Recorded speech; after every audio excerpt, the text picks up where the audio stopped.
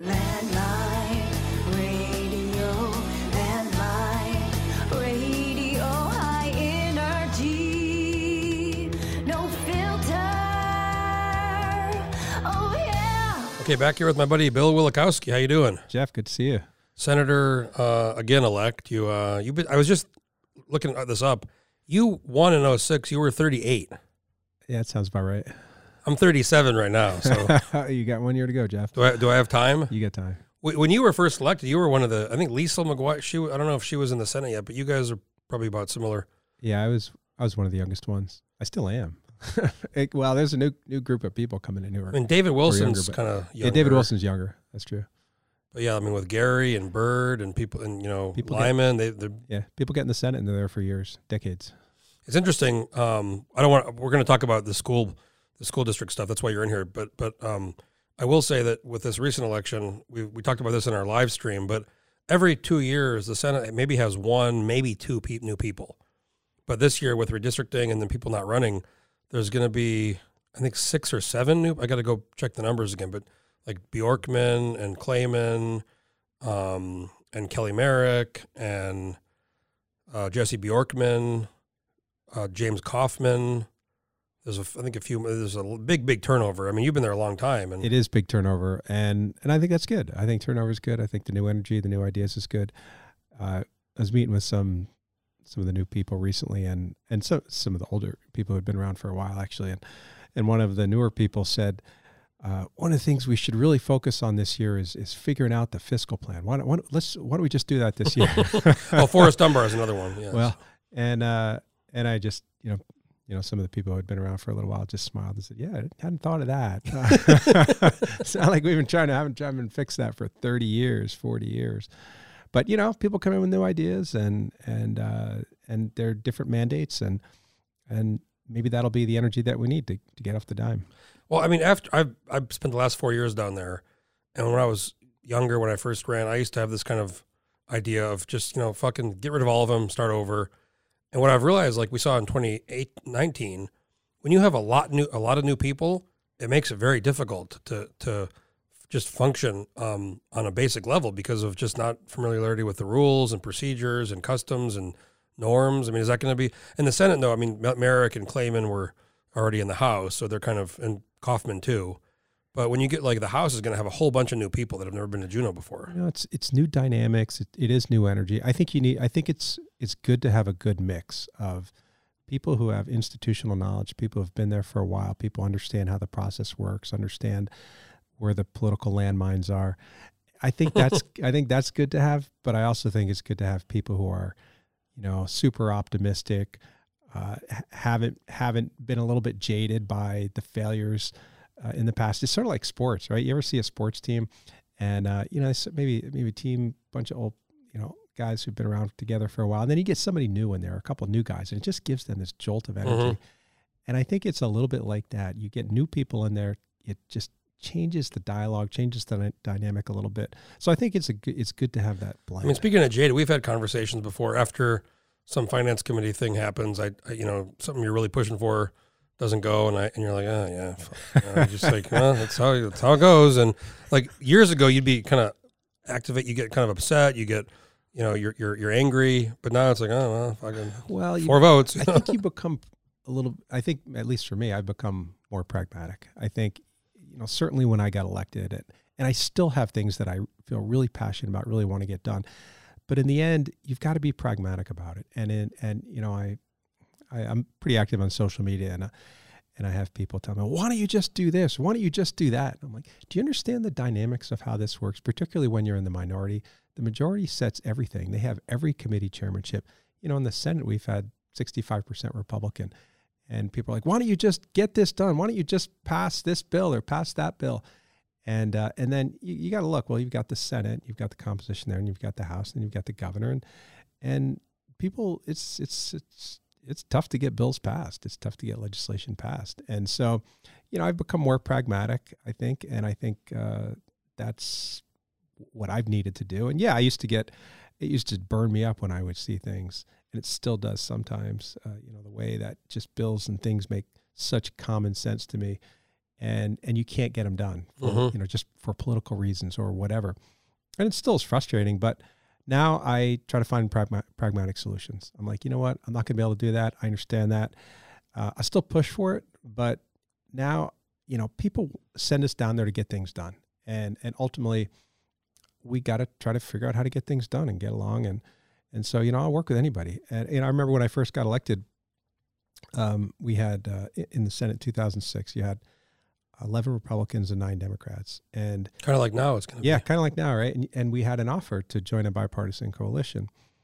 And the people who opposed it the most, the people who pushed me the most against doing that, from joining with really, really conservative legislators like Charlie Huggins and Lyda Green, and the people who pushed hardest against that were my Democrats. Democratic Yeah. friends, right? Who are like, you can't possibly join with that. And I said, yeah, hey, how do you expect us to get things done? You send me down there, you want us to get things done. You got to work with them. They have a majority, right? And so if you want us to get things done, Well, I we gotta remember work together. when Tuckerman was chair of the party, he really kind of, after the election, was pushing for, a certain organization. But I remember Randy Riedrich told me a long time ago, you fight to get your people elected, but after that, it's up to them. You have to let them do it, because that's all you can really do, is let the people in there figure it out. Right. And this is why, again, people get frustrated, and you got to, I don't know if people don't understand it or don't want to understand it, but you may have elected somebody by an overwhelming number in your district, and you can look in the Valley, you can look in some of the liberal districts in Anchorage, but you have to work together with all these people, and there's going to be, is a diversity of opinions. One of the things with democracy, and this is, I think, something that has really struck me over the years, is the system was designed to be slow and grinding and not result in radical change. And it's very different than a parliamentarian system, where in a parliamentary system, the party gets elected and they control the entire government. Right? Mhm. And this is very different in that, And in that system, if something goes really bad, they can have a snap election and basically have a whole new government. Snap election, whole new government. And, you can certainly debate the pros and cons of which one's better, which one's worse. But our system is designed to have checks and balances all throughout the process. And with those checks and balances, it makes it extremely difficult to get significant pieces of legislation passed in any direction. And so what tends to happen is you sort of work around the edges, and you try to get very small, minor change, because you've got, this year, look at the numbers. You're going to have a majority of Republicans in the Senate, a majority of Republicans probably in the House, and you're going to have a Republican governor. And so you might see coalitions form, but even then you still have to pass bills by 11. I'm kind of reminded of the HB 110 era. This is the old oil tax bill that was a predecessor of SB 21. They tried forever, and then they basically, after redistricting, they kind of got that Senate. They killed the coalition in 2012 and 13, and then they fought it again, and they tried for many years, and you were opposed to it, and they got it passed 11-9. Right. SB 21, which you're right. It took a long time to change, and a whole changing districts. And It took, it passed in 2007, and it didn't change until 2013. So yeah, it stayed in effect all those years. And that issue still lives on to some degree to this day. But would there be radical change to oil taxes? No. There's just, the votes just aren't there. Mm-hmm. And so, it's an issue I feel strongly about. Everybody knows that about me, but I also understand, hey, the numbers just aren't there. that's that and the dividend. Those are your issues. Well, those are two of my issues. Education now is a huge issue in my district, because I've got two schools on the chopping block, and public safety is always an issue. So there are always community issues. And then of course there's always the issues. And I tell people this, I think probably the thing that keeps getting me elected, quite frankly, is just constituent work, is just work on people calling me and, having issues with getting their dividend. For example, they filed it late, or maybe they, having some immigration problem with a family member, or they didn't get their Denali kid care, or their road isn't plowed, or their streets aren't cleaned. Those are the issues, I think, that if you help someone address those issues and you get them fixed, or even if you just try, they'll remember that, and they tend to remember that. When something like a road comes up, how are you Are you like old school where like you get on the phone and it's like, if this road isn't plowed, your budget is on the block? Or are you like, hey, can you guys please do the road? I mean, what's your approach to that kind of thing? I try to be a little more diplomatic than that, but look, I'm a lawyer by trade, and Labor lawyer too. I've been a lawyer for many years, and the job of a lawyer is to zealously represent your client. And that's the way I feel about this job as a legislator, as a senator, is my job is to zealously represent the people in my district. And so yeah, I will always try to be polite and try to get things done in, easily as possible. But absolutely, if you're harming my constituents, if you're not helping my constituents, I will fight. I will zealously represent them as much as I can. Well, I think going back to before, you said, pragmatic and trying to get things done, understanding there's a lot of people and you have to get consensus. I think one of the things that people are aware of, specifically with you, is if they really piss you off, you will introduce amendments that they fucking hate. Like the amendments that, whether it's on the floor or the finance committee, and they just don't want to deal with them, but they have to hear the amendment. So I think knowing that about you, they're probably willing to work with you a little more and say, look, Bill, okay, like, let's give you this. Will you cool it over here with this other stuff? Is that fair? There have certainly been times where people have filed what I'll call stupid bills that are just kind of ridiculous, that are politically oriented. And yeah, if you file stupid bills, I'm going to file amendments to make you regret filing those bills. That's been a philosophy. What's one you did? There was one. It was like a culture war. What was it? You tried to do something to a bill, some amendment. I forget what it was, and it was like they hated it so much. Well, what was that one? There have been a number of bills. Like years ago, there was this. Wasn't it like something with abortion? There was some amendment about. Well, there's always the social issues, and we had the transgender bill this past year, and we ran. We found some pretty significant issues with those. One of the issues with the transgender bill that was filed this year, lots of legal issues, and I typically look at these things from a legalistic perspective. So on the transgender bill, for example, it had a requirement that I think the school board was going to have to pay if they filed these, if they didn't comply with the law. And so I ran amendments to say, well, the state should have to pay because we're putting this requirement on, and we're requiring people. In our opinion, there's pretty clear federal law. There was a Supreme Court decision. There's federal guidance saying that this is a violation of federal law, and so we ran amendments and said, well, if we're going to force school boards to pay for these things, we should pay for them.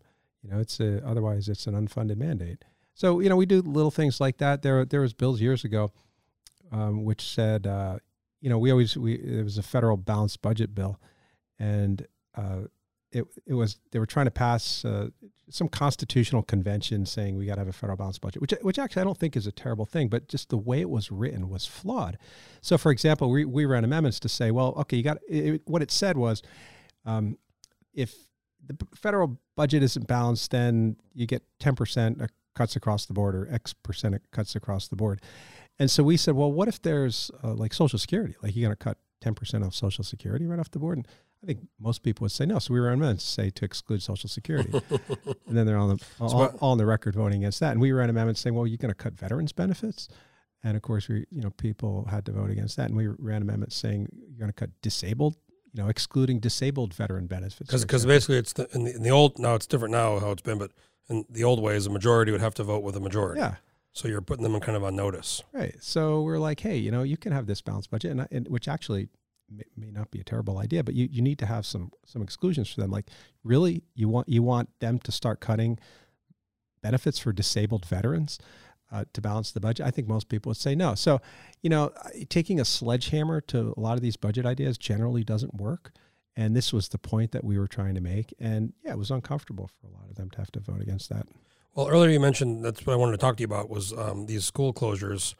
There's 6 schools, a couple are in your district. I think Nanaca Valley, there's Clatt's not your district, but there's 6 schools the school board's proposing to shut down. Correct. Now, for the folks listening, there's a huge, almost $70 million shortfall in the AST budget, which to me is very puzzling because over the last 20 years, there's less students, but the budget goes up. And there was this COVID kind of injection of money one time, and now they're at a big deficit. So that's the news. That's the kind of announcement. And then they say, okay, we're going to close 6 schools. So first time I heard it was like, well, I guess, I don't know how they're in a deficit. That's crazy. But okay, I guess you got to close the schools. But then they're saying it's going to save like $3 million. Right. So you said something interesting. And then since we talked last week, I've made some calls, and there was all these meetings, these ASD meetings on the proposed closures. And one of the things they say, the school board, is, the base student allocation hasn't been increased. And they're kind of blaming somewhat the legislature, the state, for not, giving more money for these schools.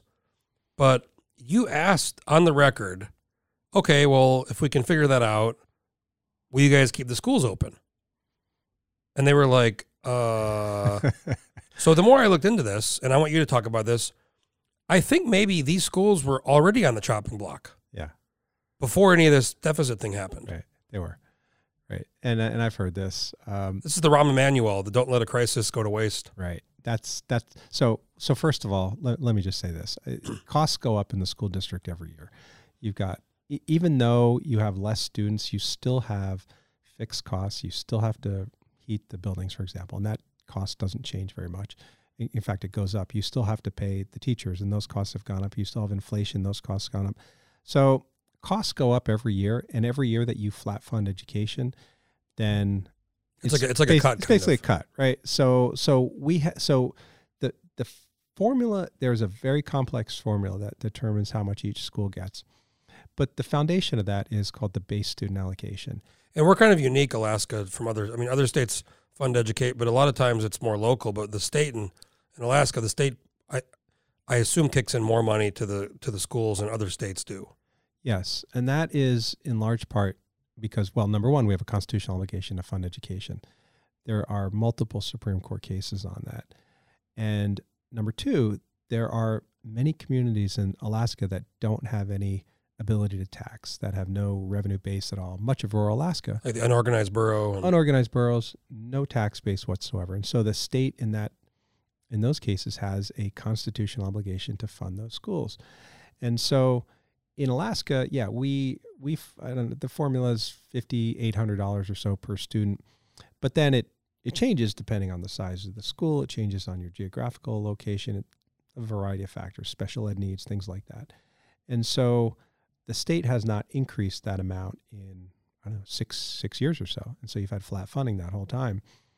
And in fact, there have been cuts over the years to education.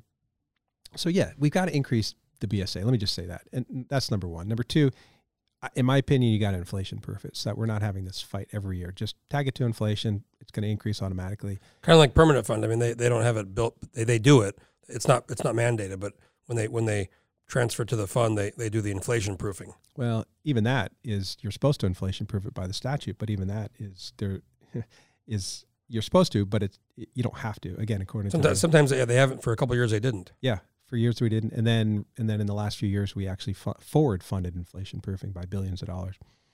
So, but back to the school district, yeah. So we have not increased the base student allocation. So that's number one. You got to increase that. You got to inflation proof it. You should. I think we should be passing either an education budget, maybe a full-on budget every do it every 2 years so that you pass the budget, and then the next year you did a lot of states do that. Like the mental health trust, they have their own budget. Well, what I'm talking about is you pass a 2-year budget basically, and then many states do that, and then what that does is it gives school districts predictability. It gives the communities, all the organizations. So you pass it in the first legislature, and then the second one, you don't have to worry about it. Second one you come in, there maybe need to be some changes to it, but the second one you come in and you focus on bills, you focus on personal legislation. You can still focus on those things in the first one as well, but your main focus that first year is passing your budget. And then there's 2 years, you've got some predictability, stability, consistency. That's another thing you could do. The other thing, the fourth thing you could do is you could require that the school budget, the education budget, pass by, say, February. It's tough to do, a challenge, but if you put your mind to it, I mean, COVID 2 years ago, we were out in March, everything was done. We were on 65 days or so. So you can do it. It's just requiring political willpower. So you do those things, those few things, and all of a sudden you're not in quite the situation that you are right now. Because education's a huge education, healthcare, like It's huge. 60% of the It's budget. huge. Yeah, it's enormous. So it's $1.3 billion in state funds. So, but you're right. What I've heard is that these schools were on the chopping block, that they were looking to do this 3 or 4 years ago, but then COVID hit and that derailed everything. And that sort of clicked on me. I heard members of school board say this. And then when we came out and saw the numbers that, there's a $68 billion deficit or $68 million deficit, but you're only saving $3.4 million. It was like, wow, that doesn't like make a lot of pennies. sense. It's pennies, right? And then on top of that, one school in my district, Nunaka Valley, for example, that school is only going to save $245,000. And actually within a couple of years, that savings is completely gone because Do you know how many students go there to Nunaka about Valley? 175 or so. But you've also have a number, what they've done at Nunaka Valley, for example, is they have a number of classrooms that are pre-K. And so this is an idea that I've been talking to school board members about and really sort of advocating for. I had a meeting with the school district with a number of other legislators this past week, is these schools that they're looking at closing, what are the problems that we're hearing across the district, across the state? One of the huge problems is childcare. And so with the READS Act that we just passed, you have pre-K now, you have young kids that the state could be funding at 50% the base student allocation. And what you could do is you could convert these schools and you could have a number of different classrooms where you're having early childhood education, pre-K education. Maybe you could have a sliding scale so that wealthier parents pay a little bit, or maybe the full amount at a certain income level. But I think we've got to start using our schools, making them more community-based, making them open and available for other things, particularly the ones that aren't being fully utilized. So that's one thing that I've been pushing and supporting. But the real kicker, the thing that sort of struck me, and we really learned about this at the Nunaka Valley Town Hall, and I know they've talked about it at other town halls, is, they're looking at closing 6 schools, 5 Title I schools, low-income schools. And they're also looking at the same time of funding $37 million to build a school that the voters rejected at Inlet View, which is a wealthy. Well, with Inlet View, neighborhood. I will say that's a couple of examples of NIMBY people who don't want, because there's a school there, they were going to destroy it, and then they were going to build a new school next to it because it's an old school. And then these 5 kind of people, 2 very outspoken, have been yelling about their view to the, and then they've gotten involved with the bond. And I think that in that case, you're right. They are spending a lot of money on a higher income school in downtown, but it is some NIMBY folks that are worried about losing their view. I don't, it's out of my district, and I voted for it. I vote for the school bonds. I voted for it this past year. I support whatever needs to be done to save that school.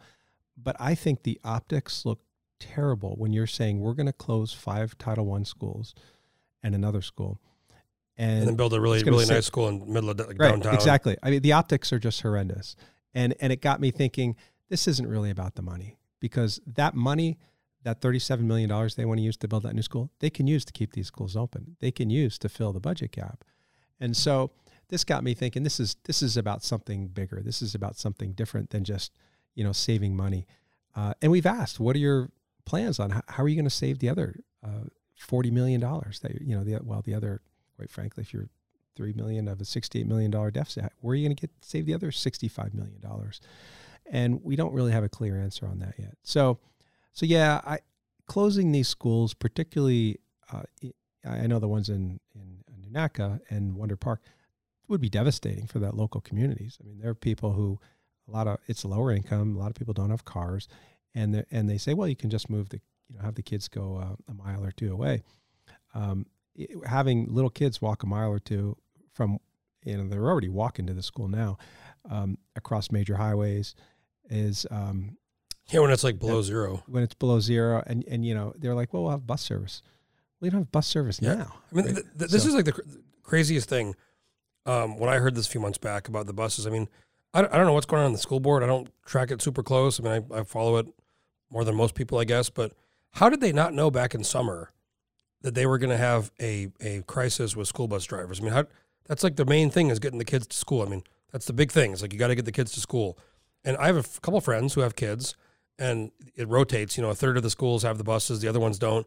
I mean, they're having to leave the house at like 6:15, 6:30 in the morning because it's like an hour wait because there's so many parents trying to get in. And then they have to do the same thing to pick them up. They have to wait an hour, 45 minutes to an hour, which is it's crazy that level of kind of incompetence is going on in the school board. It's happened.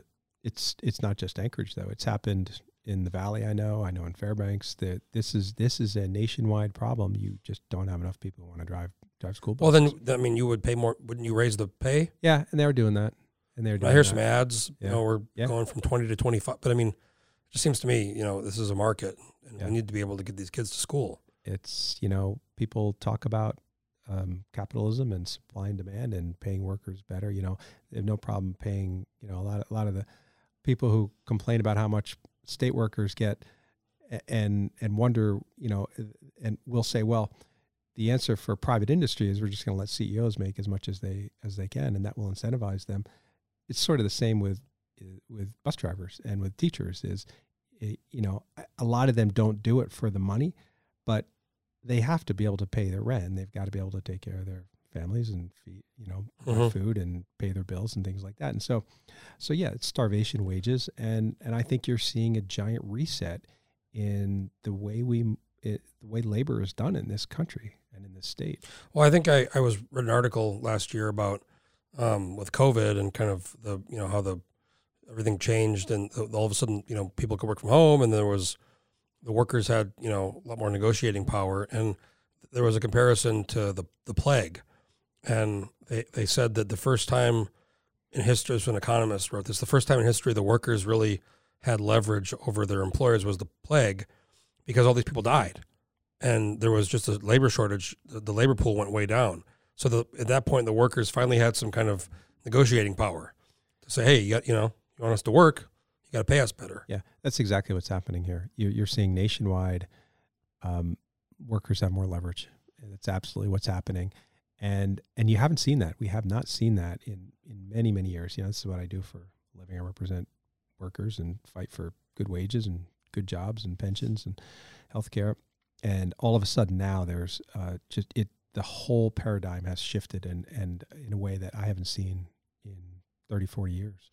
I want to ask you, and this might be kind of the conspiracy side of me, but they hired this guy, Jarrett, the superintendent. What's his name? Jarrett? First name, I think. Dr. Bryant. Jarrett Bryant. And he was from Houston. He's in his 30s. He looks very young. If you meet him, he looks like he's in his 20s. There was another guy that applied for the job from Sitka. Now, this is some things I've heard, and the more I think about these schools and what you said, do you think he was hired as the fall guy? Like, bring him, okay, we want to close these schools. It's not going to look good. We want to do this stuff.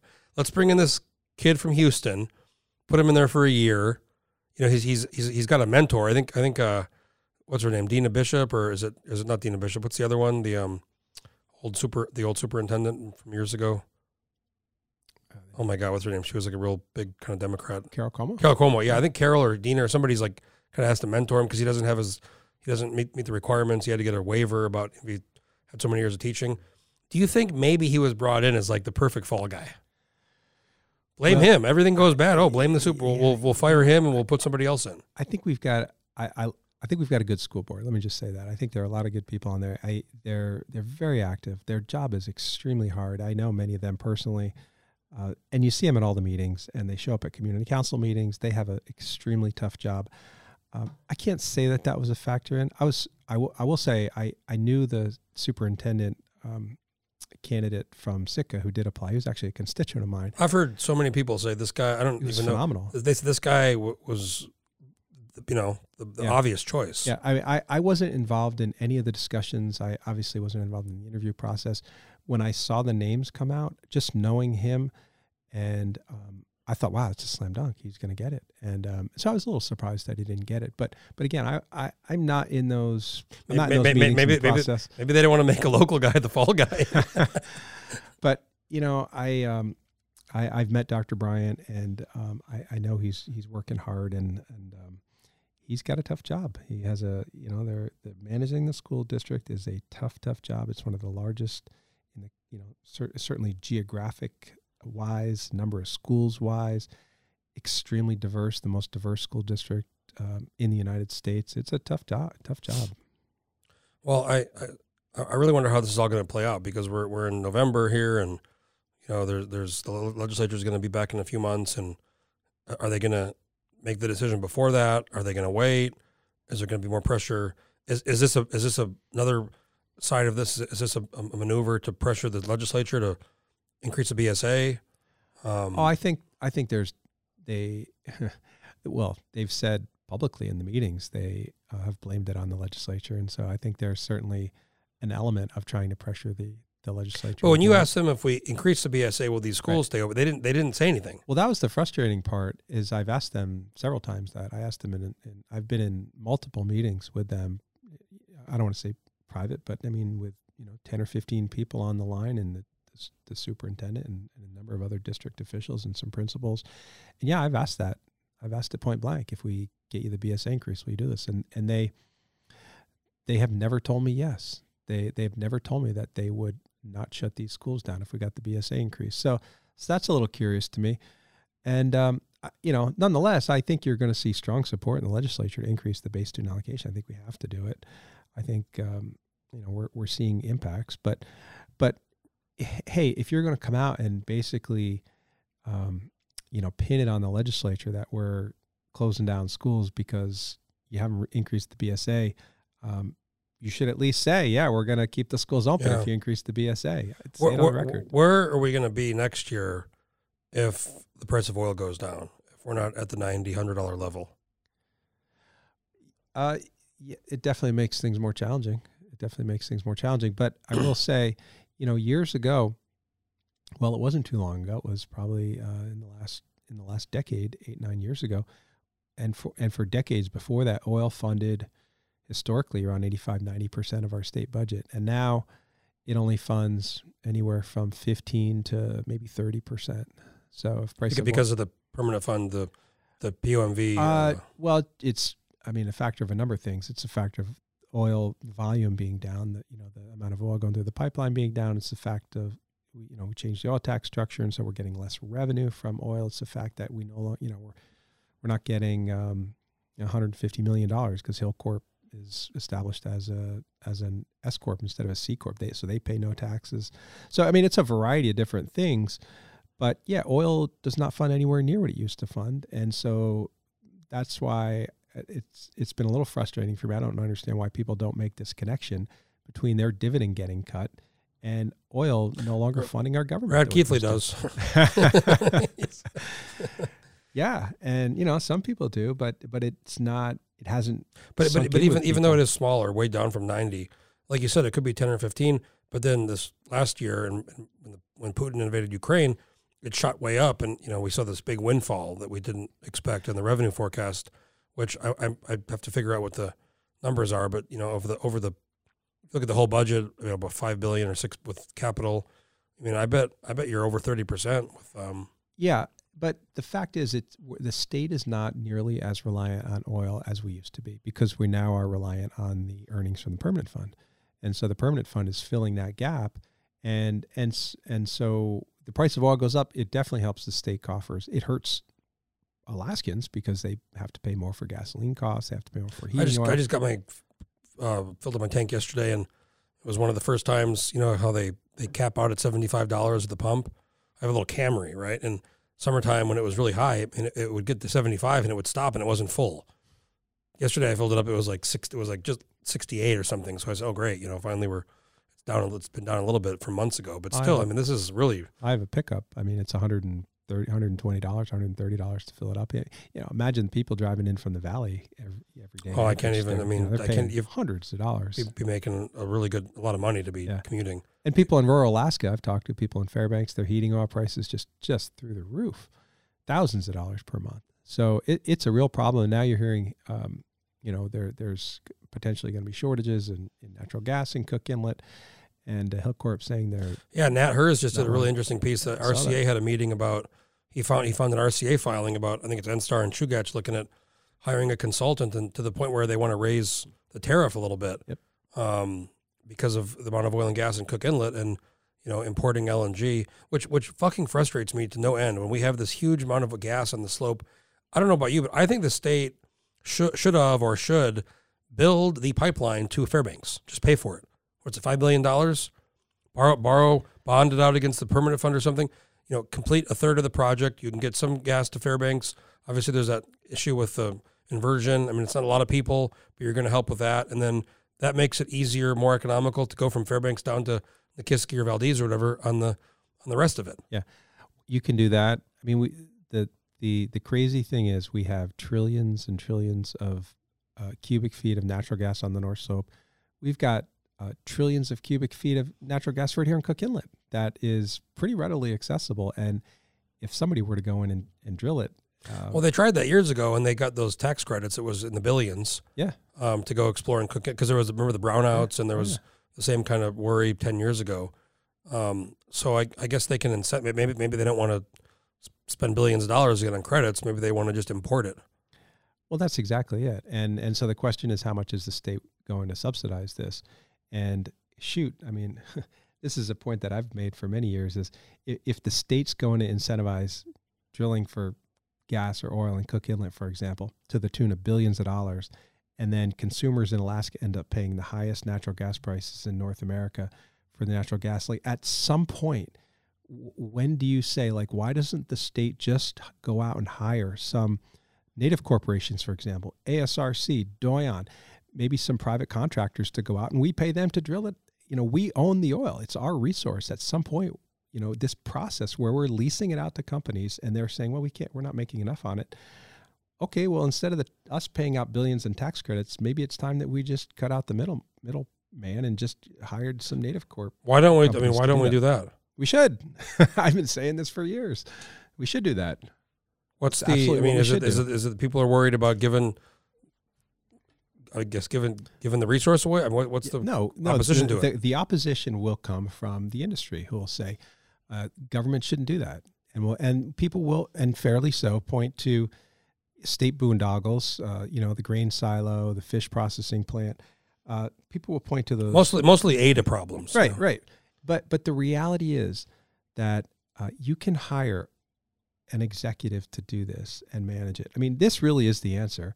Is, hey, if companies don't want to drill in Cook Inlet, you literally have, you have enough gas in Cook Inlet right at your doorstep. You don't have to build a pipeline or anything.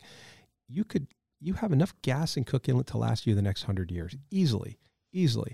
And so this is, again, it's a frustration. You'll see industry come in and say, oh, you can't do that. You're taking away opportunities from us. And it's like, well, you have the opportunities. You have the leases. You're not doing it.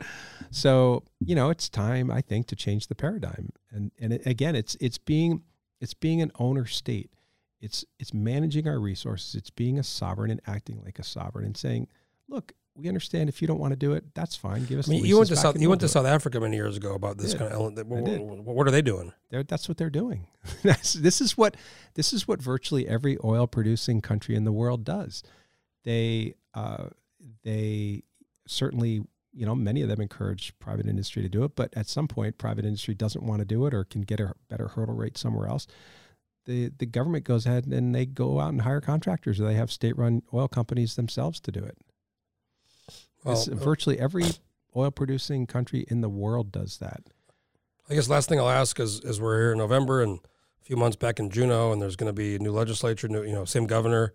How do you kind of foresee things going the second round with Dunleavy? Then the first round, it was pretty rough the first couple of years, and then things kind of mellowed out a little bit. Part of that was COVID. But how do you see? And this is the first governor reelected since Tony Knowles in '98. It is, yeah. So 22 years.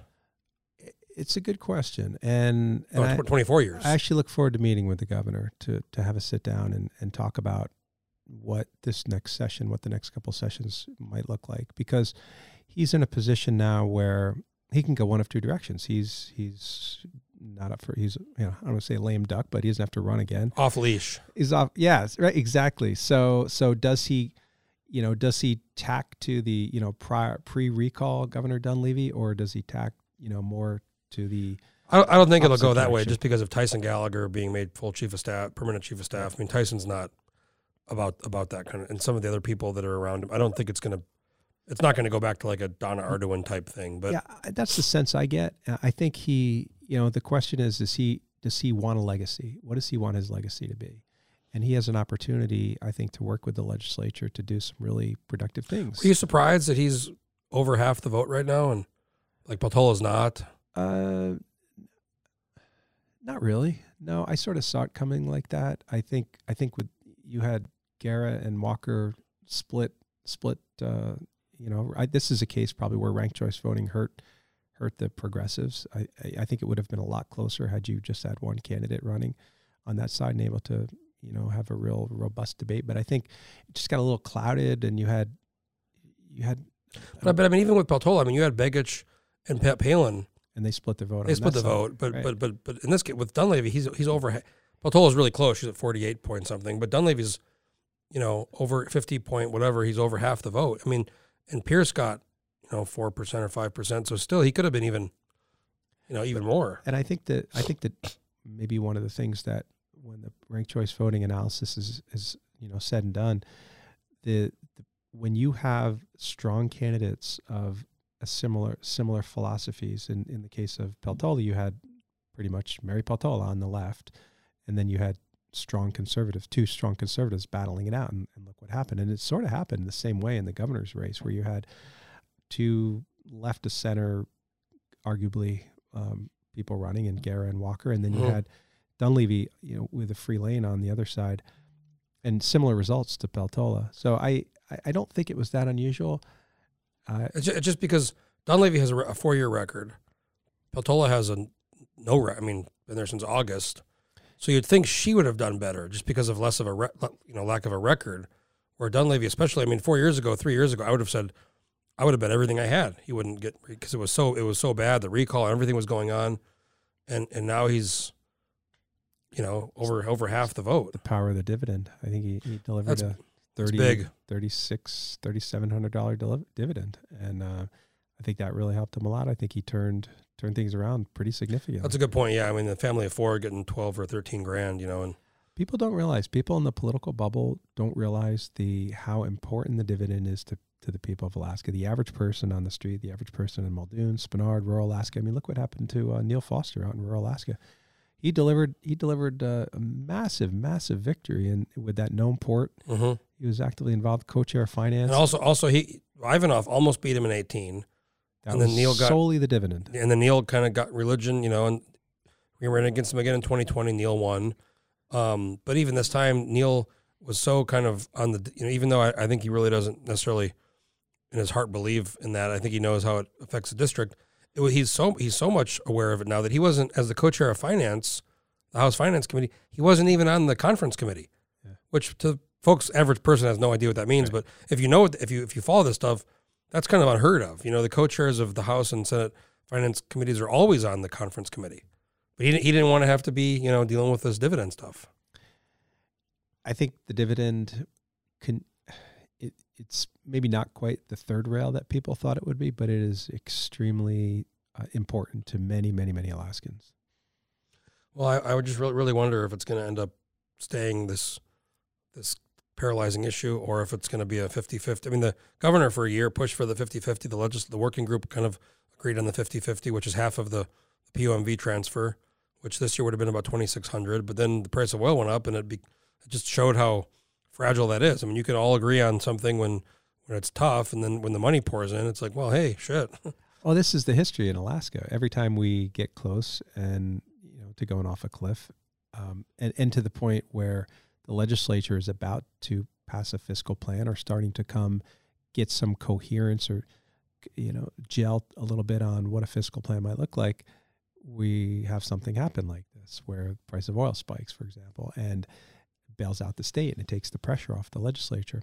I think we were pretty close in the last year or two to doing that, to getting. I think if this Ukraine thing wouldn't have happened, I really believe they would have statutorily went to 50-50, because the governor pushed for that for a year. There was that big press conference in March of 2021 where Schauer was there, Lyman Hoffman, Peter Machicki, Louis Stutz. There was like 20 Were you there? I don't think you were there. I was not there, no. Were you? I bet you were invited there, weren't you? I was. You did not show up. But that was after that. Then the working group, they were all everybody was 50-50. And to me, that seems like a pretty fair compromise. It's still a pretty it's still a pretty healthy dividend, but it just takes away this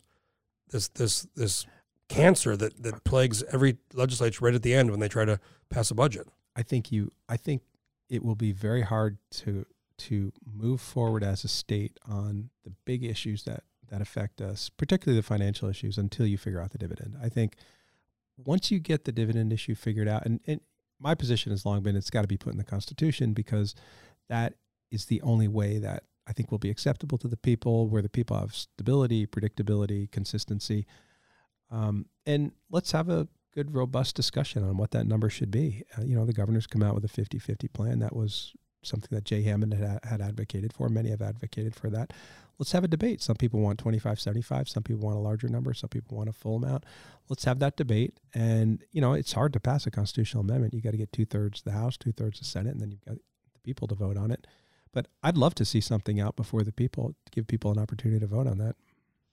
Well, I'm going to be back in June. You're going to be back in Juneau, and it's going to be, we're going to see how everything shakes out with the House and the Senate, where today's Sunday, so I'll have this up in the next day or two, but Wednesday is going to be this tabulation deal, and there's the Peltola and the Murkowski race, and then there's 7 or 8 legislative races that are going to be use ranked choice voting. So you're one of the ones that's not using. You're just heads up, and you're well ahead. So yeah, it's a couple races are still. What do you think about the clarity?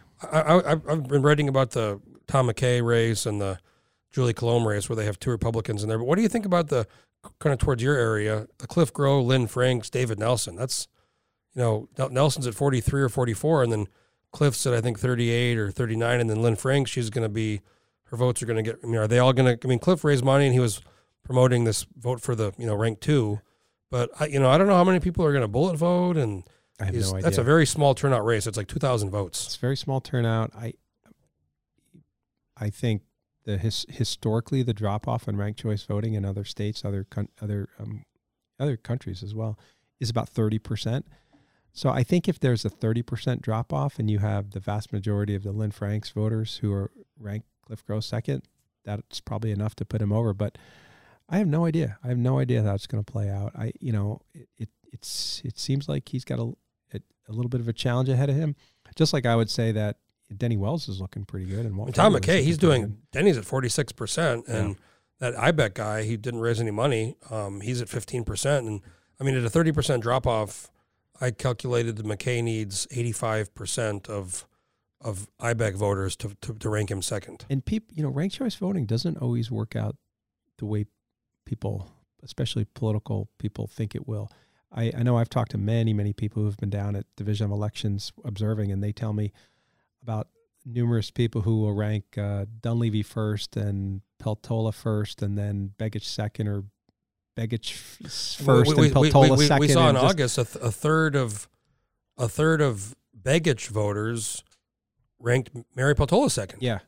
Which part of that has the Palin effect, and that's a top ticket race. Like, I think there's going to be less drop off on the Senate race and the Mary Peltola race and the governor race, but those bottom, that's what I've been saying. And Cale Green, my friend, talked to somebody from Fairvote and a while back, and she said she predicts on the lower ticket races drop off anywhere from 30 to 60%. Yeah, which at 50%, Tom McKay can't win, Julie Colomb can't win. I think even Cliff Grow can't win if it's that much of a drop off. Now, in Cliff's case, I will say in the Colomb race with Ross Beeling and the McKay race with Ibeck, those are the third place finishers. Ross Beeling and David Ibeck didn't have any money, didn't campaign. Lynn Franks did have some money. She was campaigning. And Cliff Grow is actively telling people to rank 2. So that might be, if he does pull it off, his kind of saving grace is informing the voters, hey, please, if you're going to vote for Lynn, fine, just rank me second. Right. He raised a ton of money. $200,000. There was a huge push to try to get both to get the Franks voters to choose Grow and the Grow voters to choose Frank. So they're 1-2. And we'll see what happens. I have no idea. It's crazy that race, because it includes the base, has like 2,000 votes, whereas many other House districts has 7,000, 8,000 votes. It's like literally the turnout for all 3 of them is in the hundreds of votes. Right. That number will go up pretty significantly in 2 years when there's a presidential election, because that takes in a big chunk of my district, where Yeah, it's Jay Bear, and Jay Bear in non-presidential years has much lower turnout. Who are your House reps now? So it's, Genevieve or no? no. It's Donna Mears if she. Okay, so you have Keeps the Donna her lead. Mears Forest District, and then you have And then the Stanley Wright, Ted Eichach. okay, district, so yeah. those two East. Okay, those are the two really close races. Two close races. What happened to your Bill and Ted's excellent fundraiser? It went well. Stanley Wright ran a great campaign. He's a tough candidate. And he ran years ago before against He Ivey, did. so he had kind of people. It's some name recognition. Ted ran a fantastic race. He knocked on a lot of doors, but it looks like he's going to come up a little bit short in that race. Yeah, Forrest ran a hard campaign too, and he was ahead. And then these other votes came in. What do you think about this division? I mean, I'm very frustrated with this kind of these tranches of votes coming in weeks after the election. They say it's going to be this day, and then it ends up being the night because they do one region. And I mean, I understand in Florida they make the absentee ballots be due on the election day, but it's like, my God, they have their votes done that day or the next day. Yeah, you'd have to change the law in Alaska, and there are some people who advocate for that. One of the problems is in Alaska we have a huge number of military, and I don't want to say it's a problem, but it's they are voting out of state, they're voting overseas, and so. Well, can't you allow for military to be coming a little bit later and everybody else be on top? I mean, I think one thing that's now with all this election denying bullshit and all this stuff about integrity, this just breeds contempt or conspiracies about all these people were ahead, now they're losing. I mean, ranked choice is part of that. That's the tabulation thing. But I mean, Forrest was ahead, he's behind. Wolf in that race, and there's other ones where Kawasaki, he's above 50%. I mean, because these ballots come in and they tend to skew to the help Democrats or progressives. And I just, if they were even on election night, they don't count the early votes from Thursday, Friday, Saturday, Sunday, or Monday before Tuesday when they vote. Why can't they? Are you saying the conservative Dunleavy administration is? It's Kevin. I mean, it's yeah, sure. It's Kevin Meyer. It's going back. It was before with Bill Walker. Yeah, I mean, it's division of elections, and it's just which is overseen by the Republican lieutenant governor. Yeah, no, I mean, I'm not. Yes, it's a problem, and they should have after COVID. They should have really figured this out. Well, but 2 years ago was disaster. 2 years ago was a real problem because 2 years ago, yeah, they didn't count any of the absentees until I guess a week or so after the election, and so you had Republicans winning in virtually every. And in my race, for example, it was very, very close. And I mean, were you not quite losing? Were you? It was close. It was really close. But you had Democrats down in just about every race, and then because they hadn't counted the absentees. Well, in my race before I dropped out, Von Imhoff was losing to that QAnon dude on election. That guy who didn't raise any money, and then the absentees saved her too. So, I think we've got a good division of elections. I have confidence in them. I have confidence in Kevin Meyer that he's lieutenant governor, that he's running a clean, fair election. I'll tell you one thing. I don't think anything's unfair. I just think it's the process is messed up. It's, I think you want a system, and there are certainly things that can be changed and tweaked. And actually, we had a bill on the floor last year where my office worked with Calvin Shiragi's office and Mike Shower's office and Chris Tuck's office. It was a and the governor's office, quite frankly, and it was a collaborative effort. Conservatives, independents, liberals, progressives to try to get a bill passed that addressed a lot of election issues, that addressed campaign finance issues. And unfortunately, it died on the last night. But we had, I think, some good provisions in there, and I'm sure you'll see that bill taken up. Do you think there's going to be limits put in place for 2024 campaign contribution limits? There'll certainly be an effort. I think there should be. Yeah, absolutely. Just so wild, though. You shouldn't. $100,000, $200,000. You shouldn't have your elections that are won and lost because some millionaire or billionaire decides to parachute in and drop hundreds of thousands or millions of dollars potentially into races. That one that I uncovered by looking at the reports is that John, what's his name, the Arnolds and these Texas billionaires, they were dumping money into Walker, but also, Kathy Giesel, Bert Stead. I mean, they were dumping in big Kelly Merritt, big $5,000 to $10,000 to these state legislative candidates. Well, the irony is that at least in Juneau, that bill, campaign finance, was objected. The people who objected to it the most got hurt by it. Were the conservatives or Republicans, who were the ones that ended up getting financed against in their races. In other Yes. words, it was the Democrats and the progressives who really benefited from campaign, from, unlimited contributions. That's the irony of this. And, as a Democrat, I'm sitting here saying, even as someone who benefited from it, I had some big checks. It still needs to be changed. Mhm. It needs to be changed. Absolutely. Last thing I'll ask, hypothetically, do you think some announcement could be made here in the next week or two on anything going on next year? Hypothetically, I think that's a possibility. Yeah. We'll be staying tuned for that. So, okay, Bill. Well, thanks for coming in. It's Sunday. It's Sunday evening. I appreciate you coming in here and talking Thanks, about Jeff. Good to see all you. this stuff. And if we don't see you, we'll see you definitely in Juneau here in the next. Are you going to get new office? I mean, everybody has to get a new office, right? That's how it works every 2 years. Well, you don't have to. It's but it is something that happens every 2 years, and the rules chair gets together and it goes out by seniority. And what was your nicest when you were in the majority? Did you have? What was your? Yeah, I never had like a really extravagant office. I never had anything. What was your? Were you super- resources chair? Was that your? I was resources position? chair, yeah, for a couple of years. I was state affairs chair for a few years. Yeah, I mean,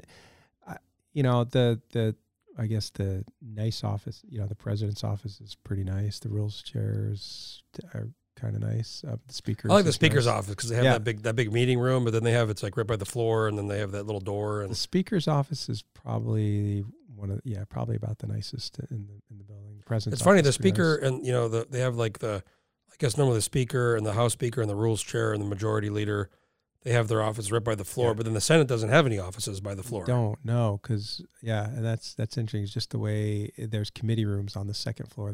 The Senate and the House both meet on the second floor, and down in the Senate side, you've got the Fahrenkamp room, which is a hearing room, and then you've got the Senate Records Office. And that room inevitably, when things get really tense, that room becomes kind of the de facto like meeting room where they close the door and Yep. they have little huddles going Yep. on. And That's the Senate page office, right, where the pages are. And they get kicked out quite often, and there's a lot of huddling in there. well, thanks again, Bill, for coming on. Yeah. Congratulations on your Thanks. reelection, and we'll see how things shake out here in the next few weeks. Have a great Thanksgiving. Thanks a lot. If you have an idea for a podcast or want to do a podcast, get a hold of me and stay tuned for the next one. Landline.